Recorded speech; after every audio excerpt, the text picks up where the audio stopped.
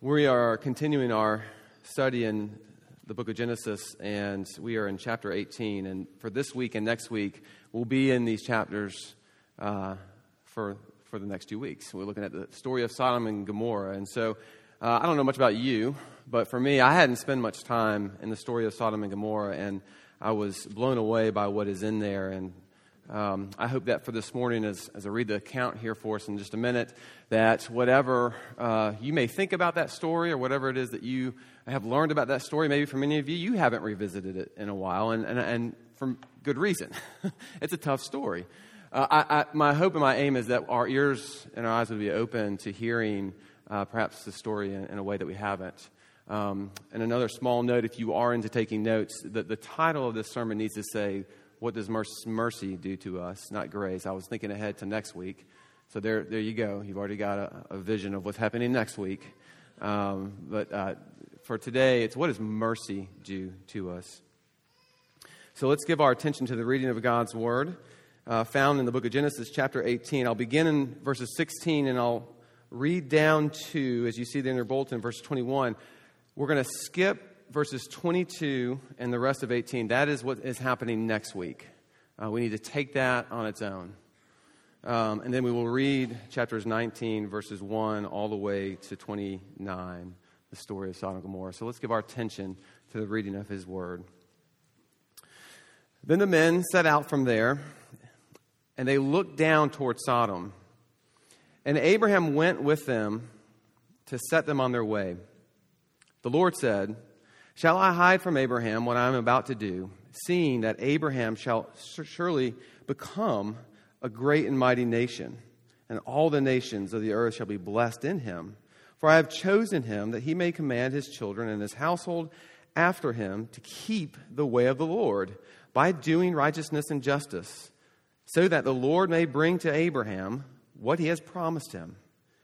Then the Lord said, "Because the outcry against Sodom and Gomorrah is great and their sin is grave, I will go down and see whether they have done altogether according to the outcry that has come to me, and if not, I will know." Chapter 19. The two angels came to Sodom in the evening, and Lot was sitting in the gate of Sodom. When Lot saw them, he rose to meet them and bowed himself with his face to the earth and said, "My lords, please turn aside to your servant's house and spend the night and wash your feet. Then you may rise up early and go on your way." They said, "No, we will spend the night in the town square." But he pressed them strongly, so they turned aside to him and entered his house. And he made them a feast and baked unleavened bread, and they ate. But before they lay down, the men of the city, the men of Sodom, both young and old, all the people to the last man, surrounded the house. And they called to Lot, "Where are the men who came to you tonight? Bring them out to us, that we may know them." Lot went out to the men at the entrance, shut the door after him, and said, "I beg you, my brothers, do not act so wickedly. Behold, I have 2 daughters who have not known any man. Let me bring them out to you, and do to them as you please. Only do nothing to these men, for they have come under the shelter of my roof." But they said, "Stand back." And they said, "This fellow came to sojourn, and he has become the judge. Now we will deal worse with you than with them." Then they pressed hard against the man Lot and drew near to break the door down. But the men reached out their hands and brought Lot into the house with them and shut the door. And they struck him with blindness, the men who were at the entrance of the house, both small and great, so that they wore themselves out groping for the door. Then the men said to Lot, "Have you anyone else here, son-in-law, sons, daughters, anyone? Is there anybody else here in the city? Bring them out of the place. For we are about to destroy this place because of the outcry against its people, and it has become great before the Lord, and the Lord has sent us to destroy it." So Lot went out, and he said to his sons-in-law, who were to marry his daughters, "Up, go, get out of this place, for the Lord is about to destroy the city." But it seemed to his son-in-laws to be jesting. As morning dawned, the angels urged Lot, saying, "Up, take your wife and your 2 daughters who are here, lest you be swept away in the punishment of the city." But he lingered. So the men seized him and his wife and his 2 daughters by the hand, the Lord being merciful to him, and they brought him out. And they set him outside the city. And as they brought them out, one said, escape for your life. Do not look back or stop anywhere in the valley. Escape to the hills, lest you be swept away. And Lot said to them, oh no, my lords, behold, your servant has found favor in your sight, and you have shown me great kindness in saving my life. But I cannot escape to the hills, lest a disaster overtake me and I die. Behold, this city is near enough to me to flee to, and it is a little one. Let me escape there. Is it not just a little one? And my life will be saved. And he said to him, behold, I grant you this favor also, that I will never overthrow the city of which you have spoken. Escape there quickly, for I can do nothing till you arrive there. Therefore, the name of the city was called Zor. Verse 23, the sun had risen on the earth when Lot came to Zor. Then the Lord rained on Sodom and Gomorrah sulfur and fire from the Lord out of heaven. And he overthrew those cities and all the valley and all the inhabitants of the cities.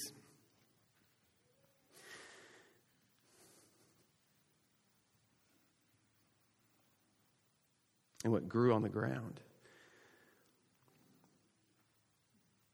But Lot's wife behind him looked back, and she became a pillar of salt. This is ridiculous. And Abraham went early in the morning to the place where he had stood before the Lord, and he looked down toward Sodom and Gomorrah and toward all the land of the valley. And he looked, and behold, the smoke of the land went up like the smoke of a furnace.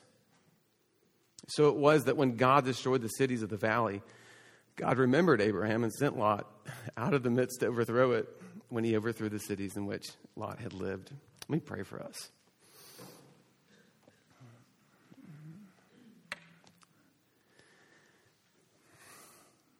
Heavenly Father, we pray that you would help us to see this story and to see your wonderful mercy in the midst of it.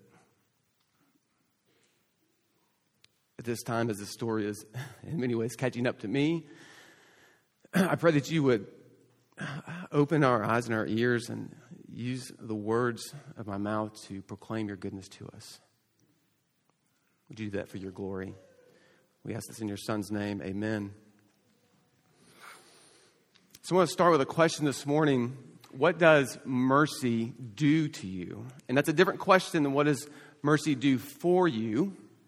It's the question, what does it do to you, internally almost? How does it change you?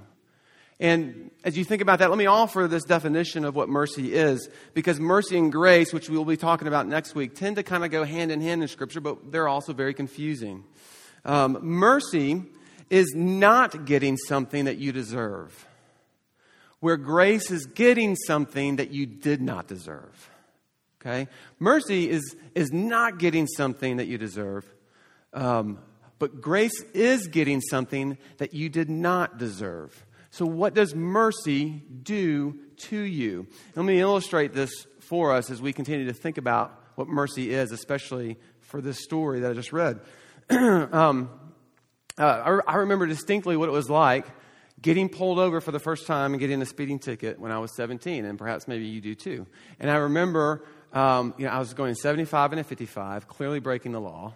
And I remember everything about dealing with the police officer who came to my door or my car, and then who later I would see again in front of the judge at the courthouse, which is a whole other experience if this is the first time you've ever been in the courthouse.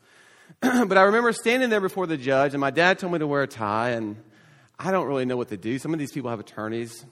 And then there's the police officer who knows everything that I've done. According to his technology with the radar.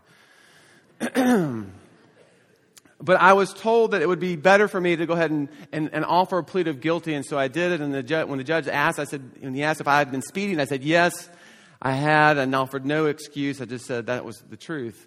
And then he looked at me, and he just said, well, seeing that this is your first record, first thing, I'm going to let this slide. I'm going to give you a warning, right? In other words, he withheld something. In other words, he withheld a judgment, a fine in this case, that I absolutely deserved. That is mercy. That is mercy. Just to, again, contrast, grace would be then at that point if he pulled out of his pocket $200 and said, here you go. Me getting something that I don't deserve. Okay? Mercy is withholding something that I do deserve. What does mercy do for you? And I could ask myself, and I have asked myself, not of course after that meeting, but what did the mercy of that judge do to me that day? And one of the things that it did for me is that it forced me to ask the question, why me? Why me? Why are you withholding something that I've already pleaded guilty to, something that I absolutely deserve? Why are you withholding that from me? Now, as I said, this didn't come as I left the courthouse at the age of 17. But this is what mercy does for us. And when we are shown mercy, something has been withheld from us that we deserve. What that does to you, and more to our series, how that changes how we live as Christians, is really what Sodom and Gomorrah is about for Abraham and Lot. And I want us to see that this morning as we look at this story of mercy. That won't just be a story that happens in chapter 18 and 19 and then is forgotten. This story is remembered all the way through the Scriptures and into the New Testament. It is one of God's banners for His mercy for Israel for the rest of Scripture. And I want to look at that in three ways as you see there. I want us to see that the judgment is real. Judgment itself is real. I want us to see how we escape that judgment. And then I want us to see why we escape that judgment.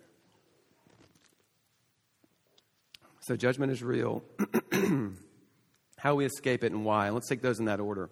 So judgment is real. And the reason I want to start here is we really, before we get into the story, we have to figure out how it is that we should respond to judgment in the first place. See, up to this point, you and I, the audience, the readers of the story, we know way more than Abraham.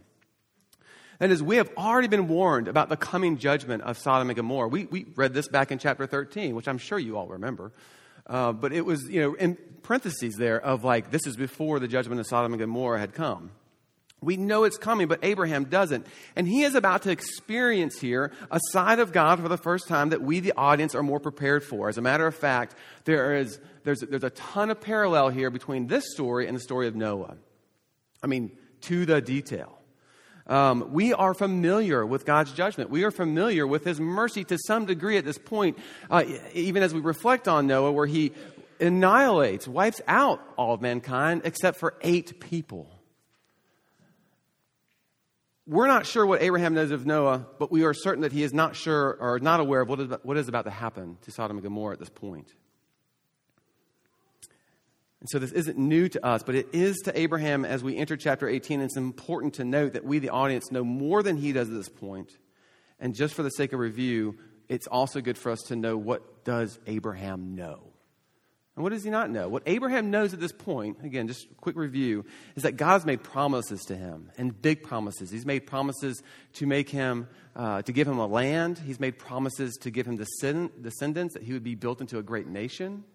He's made promises to Abraham that he will actually be a blessing to the nations.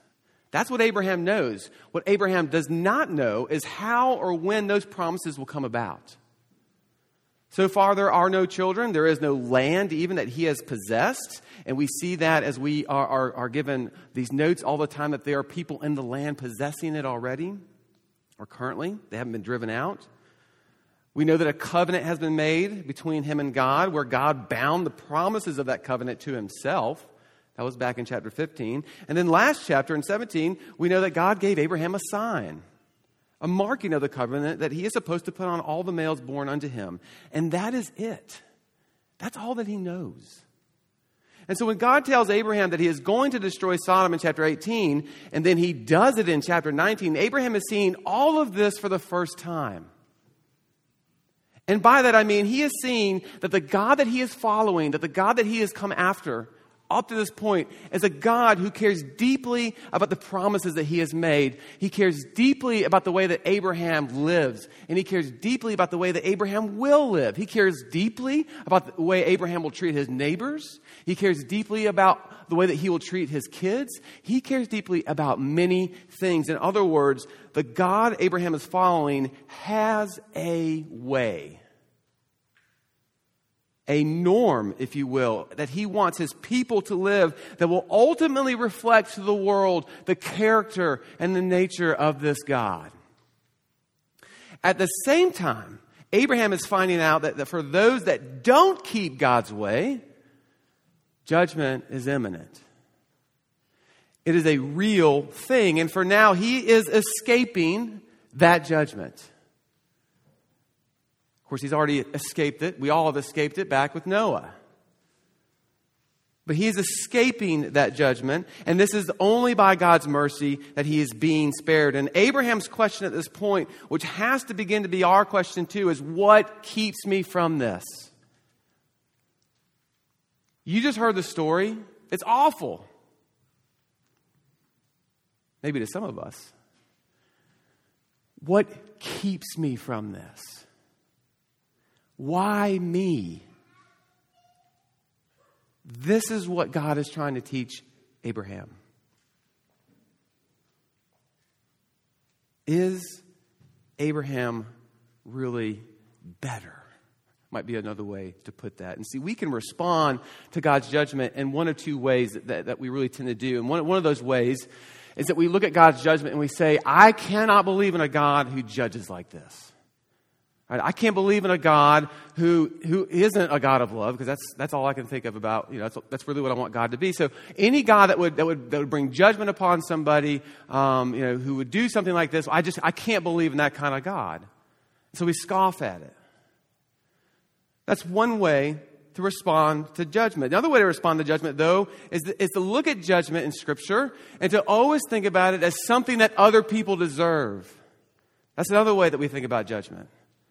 And so it's either one or two options for us. We either camp out over here on this side and we say, well, judgment is just something that, what kind of God, loving God would do that? And so we can't get our minds around that. Although, if we think about it for a second, we don't live like that. And we've talked about this in the past.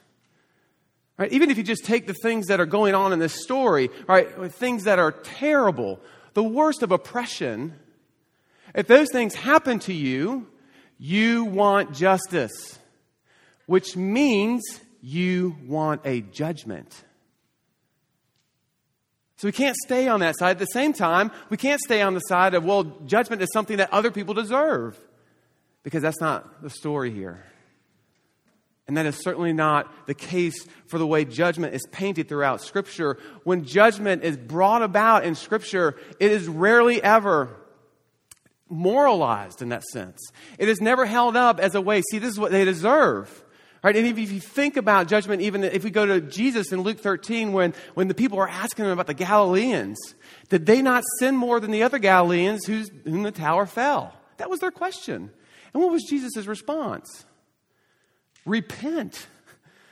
Repent. In other words, to the living, judgment is always a picture of us, or to us, to get us to repent. To realize you probably deserve this in some shape or form, i.e. Noah, but you didn't get it. So repent. So judgment is never this thing that is something that just other people deserve. So there has to be a third way, which is always what Christianity is. And what is that third way? That we should look at judgment, not in one of these two ways, but it should cause us at the very least to stop and ask, why me? Why are you sparing me? And the answer to that question is always God's mercy. And that has to humble us, because mercy is always saying something has been withheld from you that you actually deserve. And that might be new for some of us in here, even for some of us that have been in the church for a long time. But mercy is saying that something has been withheld from you that you actually deserve. And friends, I don't know where you stand with Christianity or Jesus or whatever it is, but judgment is real. And we know it is deep in our hearts, and there's a part of us that wants it to be so true, as long as it's not for us. But judgment is real, and we don't need to scoff at it. We don't need to scoff at it this morning as enlightened moderns, and we don't need to think about judgment as something that only others deserve.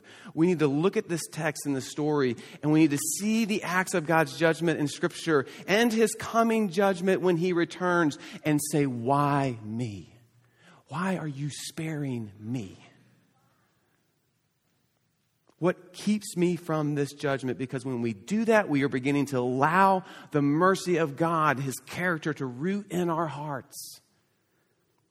And when mercy begins to root in our hearts because we've been shown mercy, we begin to hear the cries of the oppressed around us and to imitate the love of God for them in that place. Which is the mission of God in the first place. This is what gets us to our next point. But this is the first point. Judgment is real. And it should cause us to stop and ask why. Why me? Why spare me? But thankfully, God tells us how to escape that judgment. That gets to our second point, how we escape the judgment. And the answer is clear. I was going to say simple, but it's clear. How we escape the judgment is by keeping God's way. Okay? It's by keeping God's way. It's right there in the text. Look at verses 16 to 21 again. Abraham learns a lot as the Lord and these two messengers have come to visit him. All right? Already at the beginning of chapter 18, they have given him a date as to when this child is going to come about. That they're going to be back within a year's time when the child will be born. So he's told that, which is, I'm sure, helpful to him. Now Abraham is being brought into this special relationship with God where he will intercede for Sodom, which means he will pray for these godless people. More on that next week. In this scene, though, God says this in verse 17 and 18. He says, "Shall I hide from Abraham what I am about to do? Seeing that Abraham shall surely become a great and mighty nation, and all the nations on earth shall be blessed in him." That is a summary of chapter 12. "For I have chosen him, that he may command his children and his household after him to" what? "Keep the way of the Lord." See, Abraham hears the promises again, and then he hears something different. He actually hears how he will escape the judgment by keeping this way. For this is how God will fulfill His promises to him. In other words, he will escape judgment by being obedient to the ways of the Lord.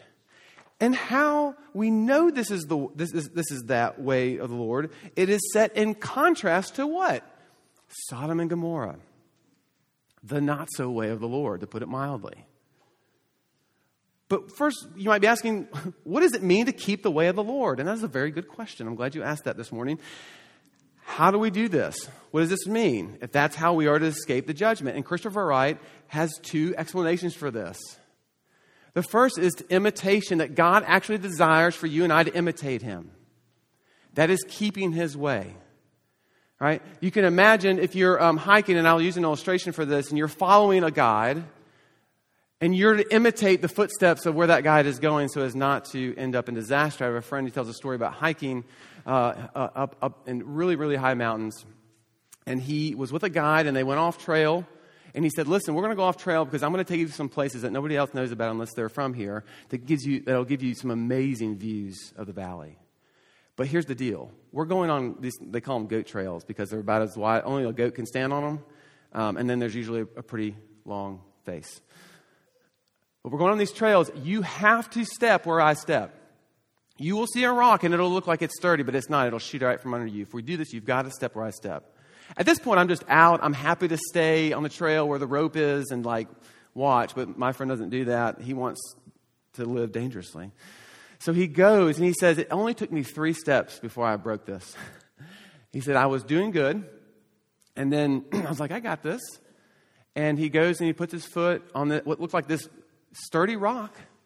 And before his entire weight is on it, it shoots out from under him. And he has dropped 20 to 30 feet, he says, onto this face before there's another 200-foot drop. I mean, it was like that. After that, him and the guide went back behind the rope where they're supposed to be, I'm sure. I'm sure that was the end of that. But the first idea of keeping the way is imitation. God is, in one sense, saying to Abraham, "I want you to do what I do. If I put my foot here, I want you to put your foot there. and for very good reason. But there's another sense of understanding what the way is as well, and that is following instructions to stay a certain course or uphold a certain standard or norm. You could also illustrate this through hiking as well. If you were going to go hike the Appalachian Trail all the way from Georgia to Maine, I believe, and you wanted to do that within a summer's time, you'd have to stick to a schedule. And you'd have to stick to a path, and to veer off that path at all would for sure mean that you wouldn't meet your deadlines. And so in this sense, you're given a map, and you're given directions on how to stay on that path. Here's the path. Don't veer off of it. There's a little more freedom in this illustration because you just have to stay on the path. We're not imitating at this point. But to veer off of it would be to go, to not keep the way, so to speak, and to not keep your destination. And the reality is that for understanding what it means to keep the way of the Lord is to do both of these things. It's both imitation and it's staying on the path. That's what that means. All right, fair enough, right? We think God wants Abraham and he wants us perhaps to keep the way of the Lord. That sounds good. But what does that actually mean? Right? What are the motions of this? What are the things that I'm supposed to do? What does staying on the path look like? What is the way of God? You might be asking. What are the norms of God? And he gives those for us. Did you notice that? By doing what?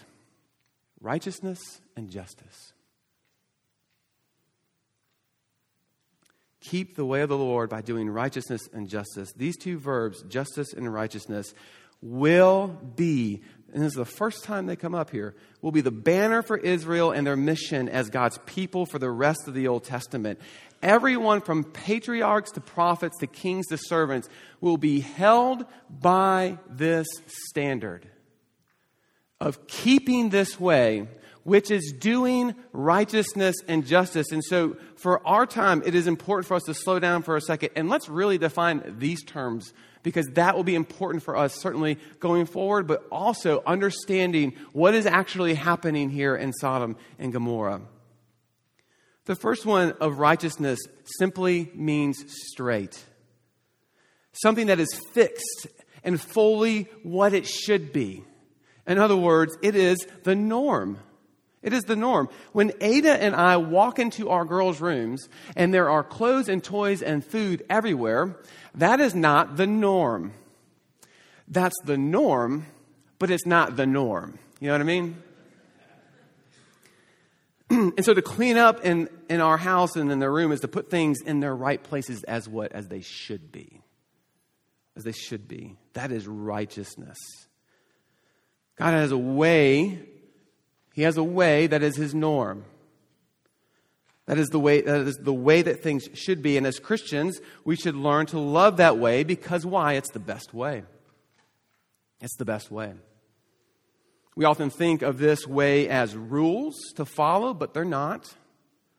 They are norms of living for being human as God, our Creator, has intended and has created us. And to live this way is often what? Its own reward. The reward of a clean room is obvious, right? You can find things in there. That seems good to us. It doesn't seem to be connecting with our kids, but like when we're running around trying to find a certain outfit and there are 100 pieces of clothes on the floor, you're like, well, why can't you find it? I don't know why you can't find it. But when your room is clean, you can find these things. But more than that, a clean room, what? Other people can be invited in to enjoy the rest that it offers and the beauty that it gives you. All right, it's endless, right?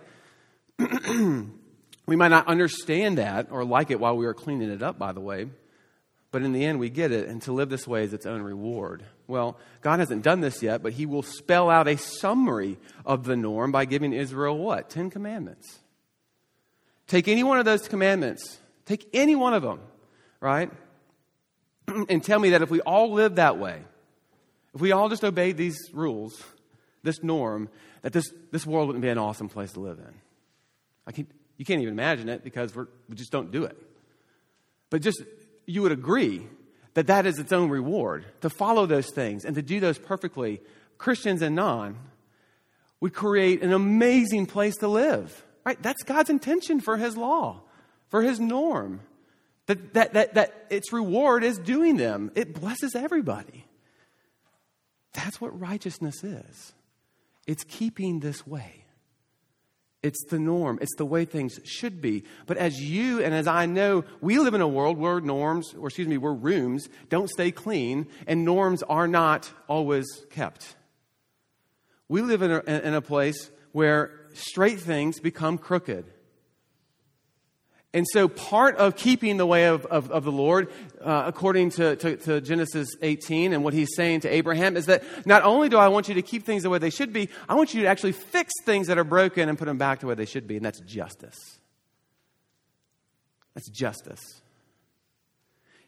It is hearing the torment of the oppressed, which is what's happening in this text, as God is doing here and making it right. That's what he's telling Abraham to do. Keep this way, but when it's broken, fix it. Clean your room.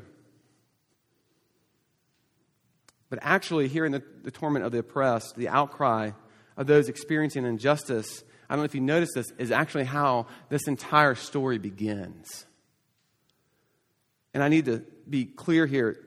This story does not begin because of the sin of Sodom and Gomorrah. The story begins because of the outcry of its oppression. That is what the Lord hears, and that is what he comes down to see. It's this outcry that he is concerned with, and that should cause us some serious reflection. We read about it in verses 20 to 21. Then the Lord said, because the outcry against Sodom and Gomorrah is great, and their sin is very grave, I will go down and see whether they have done altogether according to the outcry. Again in 19:13, for we are about to destroy this place because the outcry against its people has become great before the Lord. This is the same word we read in chapter 4, if you've been reading Genesis from the beginning, when Cain kills Abel and God comes after Cain and says, Cain, what have you done? The voice of your brother's blood is what? Crying to me from the ground. It is the torment of the oppressed. And that is what God is responding to. See, God isn't this blood-hungry God who just wants to destroy things. He cares about justice. And that's why there's going to be a judgment.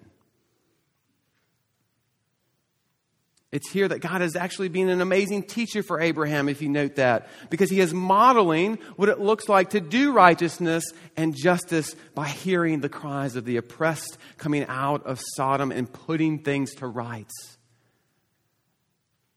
And this, as we find out too, is how Abraham will be a blessing to the nations, or how God will fulfill his promises to him.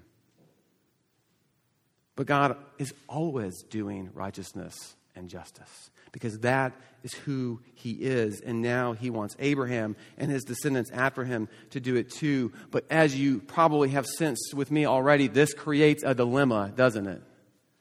And why does it create a dilemma both for Abraham and both for me and for you? It's because an expectation has been set. Friends, we haven't gotten to the law yet. Here it is, though. An expectation has been set. How are we going to keep the way of the Lord? How are we going to keep, not just from going the way of Sodom, which is to overturn all of God's norms and to live how you desire, but how are you going to hear the cry of the oppressed and to do something about it? That's part of the expectation too. See, maybe like me, I got all excited when God told me what to do. Keep the way, keep my way. Do righteousness and justice. That sounds good. But you know that knowing the way is completely different than keeping the way. Like my friend, it took him 3 steps before he found himself almost at the bottom of a 300-foot cliff mountain. Knowing the way is different than keeping the way. The expectations are only going up from here, by the way. Abraham and Israel will find out that they're not just responsible for the ways that they break God's norms. They're responsible for the ways that their family and other people in their part of Israel breaks the norms. And then it's going to get worse. They're actually responsible for the sins of their fathers. And that's a conversation none of us want to have right now. But that doesn't make it less true. that doesn't change God's expectation and his norm for us. Because that is what justice is. And that is what righteousness is. Keeping the way things should be and fixing them when they are broken. And see, as it turns out, keeping the way of the Lord, how we escape judgment, is going to end up costing us our lives one way or another. And this way of the Lord is a dilemma Abraham must enter into in the days to come if he is to understand what is really happening to Sodom and why, but more importantly, if he is to understand the mercy of God to him and why he is sparing him. It's one thing to know God's way. It's another thing to keep it. Relative to Sodom, everybody in this room is probably better. But there's going to be another bar, isn't there, coming? And his name is Jesus. And we're going to look at that cross here in a second, and we're going to say, that is the expectation I did not meet. And we're going to look at the cross, and we're going to start to see, like Sodom, I was spared this. I was spared this because of God's mercy. And this gets us to the last point for time's sake. Thankfully, how we escape judgment is not the why we escape judgment. Okay? Why we escape judgment, this is the last point, is because of God's mercy to us alone. And God's mercy to us means, as we have been saying, that he withholds something from us that we too deserve, but that he also finds a way to satisfy that justice when we can't. It is somewhat comical, and maybe you picked it up as I was fumbling through the reading, frustrating even, as the Lord visits Abraham and the two angel men, that's what I'm calling them because that's what they are. They go with him down to Sodom and they inspect and they see the cries of the oppressed to be true. And how do they know that it's true? Because the people of Sodom, right, they are wanting to do to the angel men everything that they are being judged for. And you notice in the very beginning, the angel men want to They want to sleep in the town square. They want to see if what's happening is really true. They are opening themselves up to that. Lot knows it's true. He takes them to his house, hopefully hiding them in one sense, and it doesn't stop the depravity. And we've got to get we've got to get dirty here a little bit because this is something that we can't just move away from when we look at what it is that God is defining here as depravity. This is not a text about homosexuality, by the way. This is homosexual rape. It is intentional, as uncomfortable as we all are now in this room. It is intentional that God is saying this and using this. Why? Because it is the combination of everything that is unrighteous with the injustice of oppression in one. It is the opposite of God's norm in homosexual acts, as well as the injustice that God has come down to see and his requirement for justice to remove all oppression, which finds itself, sadly, in rape.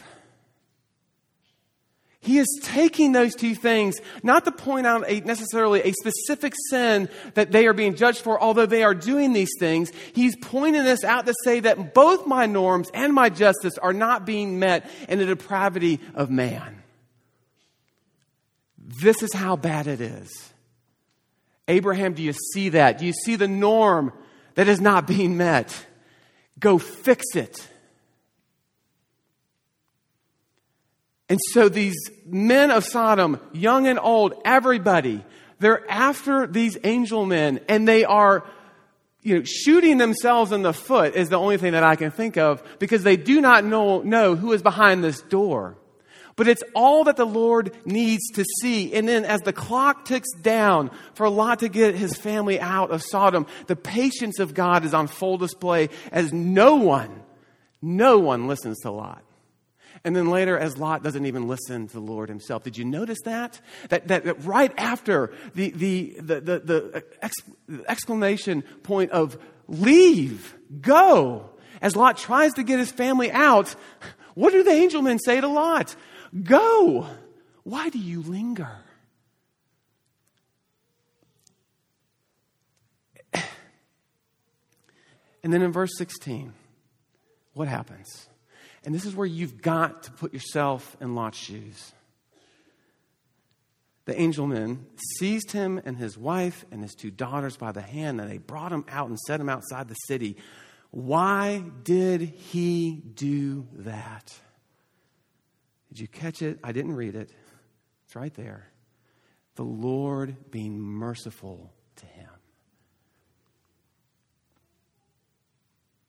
See, even when we know God's will for us, we are utterly dependent upon His mercy and His grace to execute His will and His plan for us. And if you are thinking that somehow Lot is not a part of God's people, that he somehow does not believe, remember that Peter himself in 2 Peter 7 calls him righteous. He is a part of the people of God.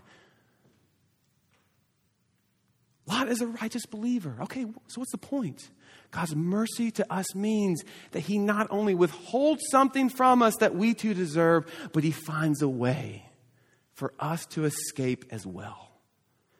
When we don't, when we can't, or when we are utterly unable to get ourselves out of the mess that we are in. And guess what that begins to point us to? Guess who that begins to point us to in our lives? It is the cross of Jesus, the ultimate way that God shows us mercy, but also creates a way for us to escape the judgment. Sodom is challenging. It is a challenging combination of God's mercy and justice to us. It is both the worst of humanity, as we just looked at, but it is also the beauty of God's mercy right there in the middle of it. And it's why the story of Sodom is so important, because it prepares us for what the cross of Jesus truly is for us. The bringing together of what is the worst of this world with the beauty of God Himself. It is the combination of mercy and justice so that you and I not only don't get what we deserve, but somehow we are given a way to escape. And not just to go and escape into the things that we want, to escape into the arms of the Father. And that way is created by God taking the judgment upon Himself on that cross. For you, for me. The ultimate way God shows us mercy and creates a way for us to escape. This is why we escape the judgment. It is God's mercy. And see, the cross then keeps us from either of these 2 categories. It keeps us from saying, I can't believe in a God of judgment, because what? Jesus got what He didn't deserve. We believe in a God who takes the judgment on Himself. But it also keeps us from saying what? They got what they deserved. Because Jesus got what He didn't deserve. The cross breaks us of both of those, because that's what mercy does. Like Sodom, we should stand in and we should look at the cross and we should say, why me? That's what it prepares us for. Why did you spare me? That is God's mercy to us. And as it roots in our hearts, it is intended to humble us so as that we might bless the nations as we keep His way. This is the judgment and how it is real. This is how we escape it, and this is why. One point of application, and we're done here. I want to phrase these 2 how and why as volumes in your ears this morning. And I want to ask you to think about this as you go to lunch after this, is that which volume do you need to turn up this morning, and which one do you need to turn down? And here's what I mean. Do you need to turn the how we escape volume up? Or do you need to turn the why we escape volume up?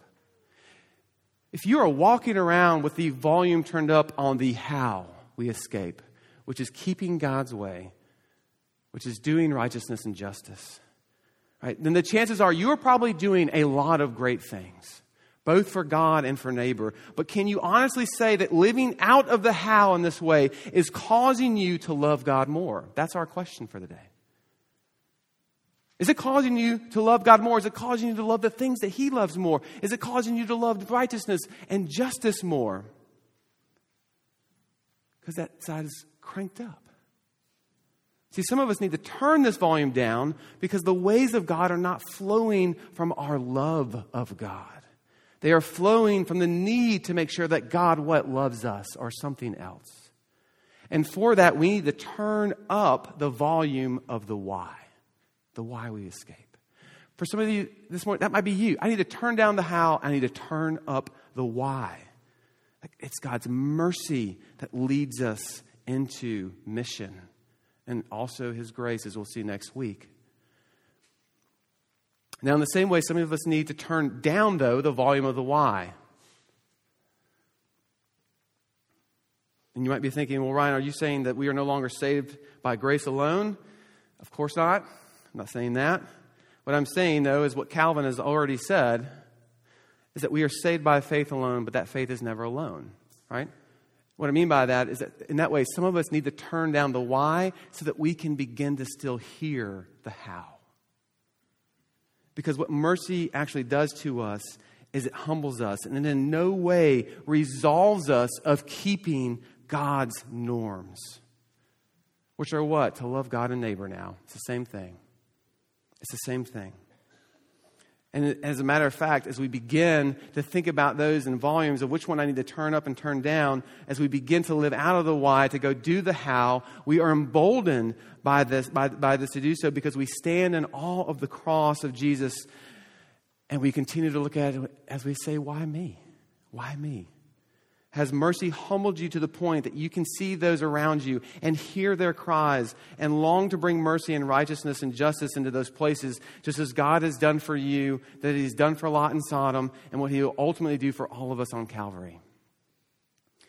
If not, we need to turn down the volume of the why and begin to turn up the volume of the how. Until what, friends? And this is the vision for the church. Till we turn both of those up full blast and enter into life together in this city. Can you imagine this place with both of those volumes cranking? What would that mean for this church? What would that mean for Fort Worth? What would that mean for your neighbor? What would that mean for the ministries that you're a part of here? To have both of those cranked up. Jesus will summarize God's norm, His way for us in the New Testament by saying, love God and love neighbor. Doing righteousness and justice, friends, are still on the table. The only difference is that judgment for failing to keep that way has been satisfied in Jesus. And thank the Lord for that. For now, though, maybe the best place for us to be is right where Abraham is when the story ends. He's back up on that hill and he's looking over Sodom as he sees the smoke rise like a furnace. And perhaps the question that comes to him, which should come to us, is why me? May the why we escape judgment send us into mission, into this world, with the beauty of the how. Let me pray for us. Heavenly Father, we thank you for your word to us in the story of Sodom and Gomorrah. And it is heavy and it is weighty and there is a lot going on here. Would you meet us where we are, and would you help us to understand this story so that we may better understand your mercy to us and how that changes things for us and how we escape judgment, something that we deserve because of your mercy alone. And may that send us into this world to do the things that you are not just requiring, but that you are calling us to, the things that would show people who you are more than anything else. Would your Spirit be with us as we do that? We ask this in your Son's name. Amen.